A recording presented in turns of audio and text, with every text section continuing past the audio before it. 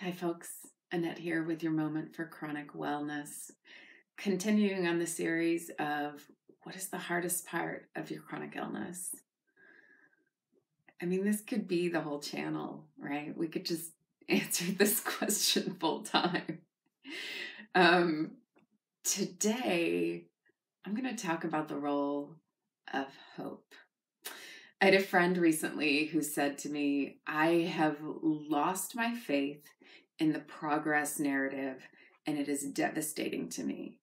And what he was talking about was this sort of story that is not uniquely American, but certainly is something we've bought into in the American dream story, which is that like things are getting better. Like that each generation is sort of improving from where the generation before was, that things will work out right in the end, that where we will be in the future is better than where we were in the past. And he said, I don't think that is true anymore. I am not sure that that's what's happening.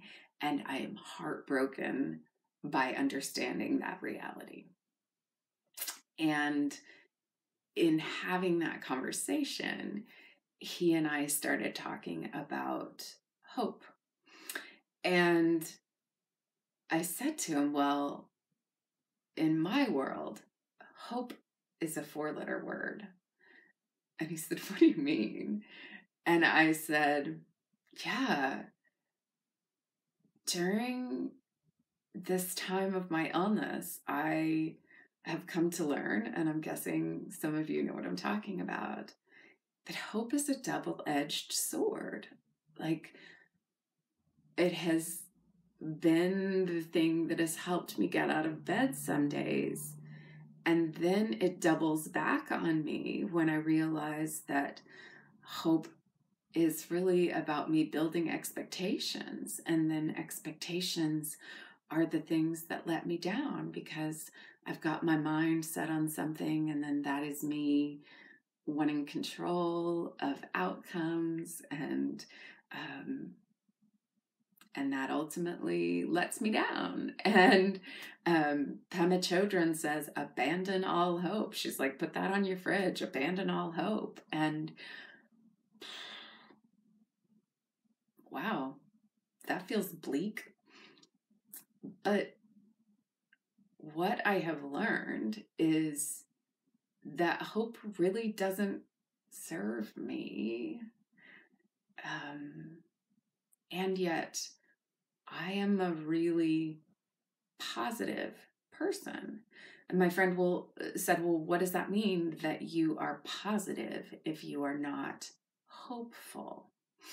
And here's what I figured out is that hope for me is future oriented, and that positivity can be really present focused. And so that therein lies the difference, that hope is about building something that is future expectation, goal generating, future centered.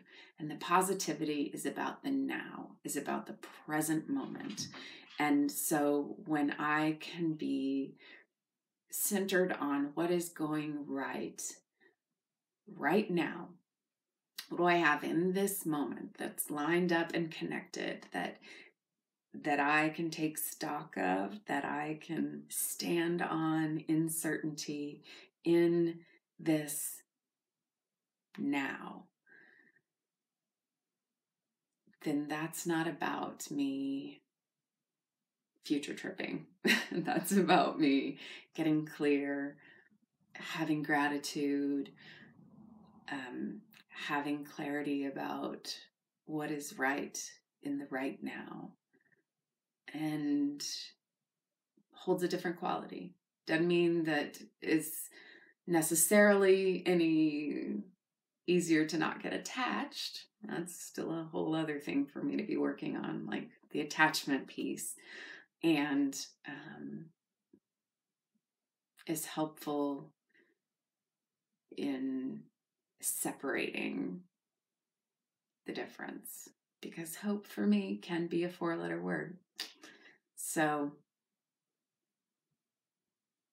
that's a little nugget of what's alive and true for me about what's hard about having these chronic illnesses, having to figure out the difference between hope and positivity.